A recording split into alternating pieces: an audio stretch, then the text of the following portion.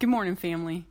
3 things I was growing up: a tomboy, still am, an advocate for the underdog, still am, and 100% head in the ground like an ostrich, shy.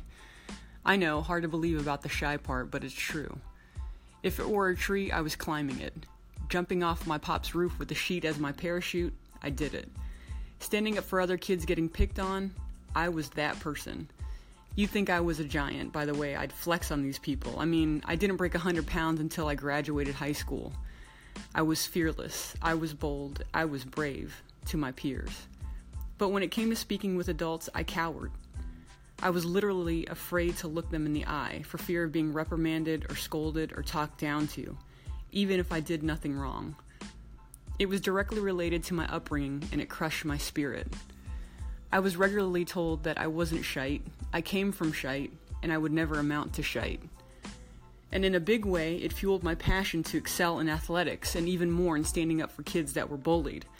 I mean, I was a kid. What could I do or say to an adult that wouldn't get me knocked out or thrown across the room? I felt helpless. I felt like a big bottle of anger walking around in a child's body. And I remember taking off my bike with Eye of the Tiger playing in my head. Oftentimes I look back and think about David, young King David. He was just a kid tending to his sheep, minding his own business. He wasn't even being thought of until the one day that Samuel showed up and anointed him to be king. Next thing you know, he's standing in front of this behemoth of a man being asked to take him out. Isn't that typical of all of us? We walk through life feeling bold and brave, standing up for our interests and beliefs, until the one day our mountain or our trials are staring us straight in the face, taunting us to do or say something, and we instantly become shy or cower. We try everything we can to push those things out of our way, and fail miserably.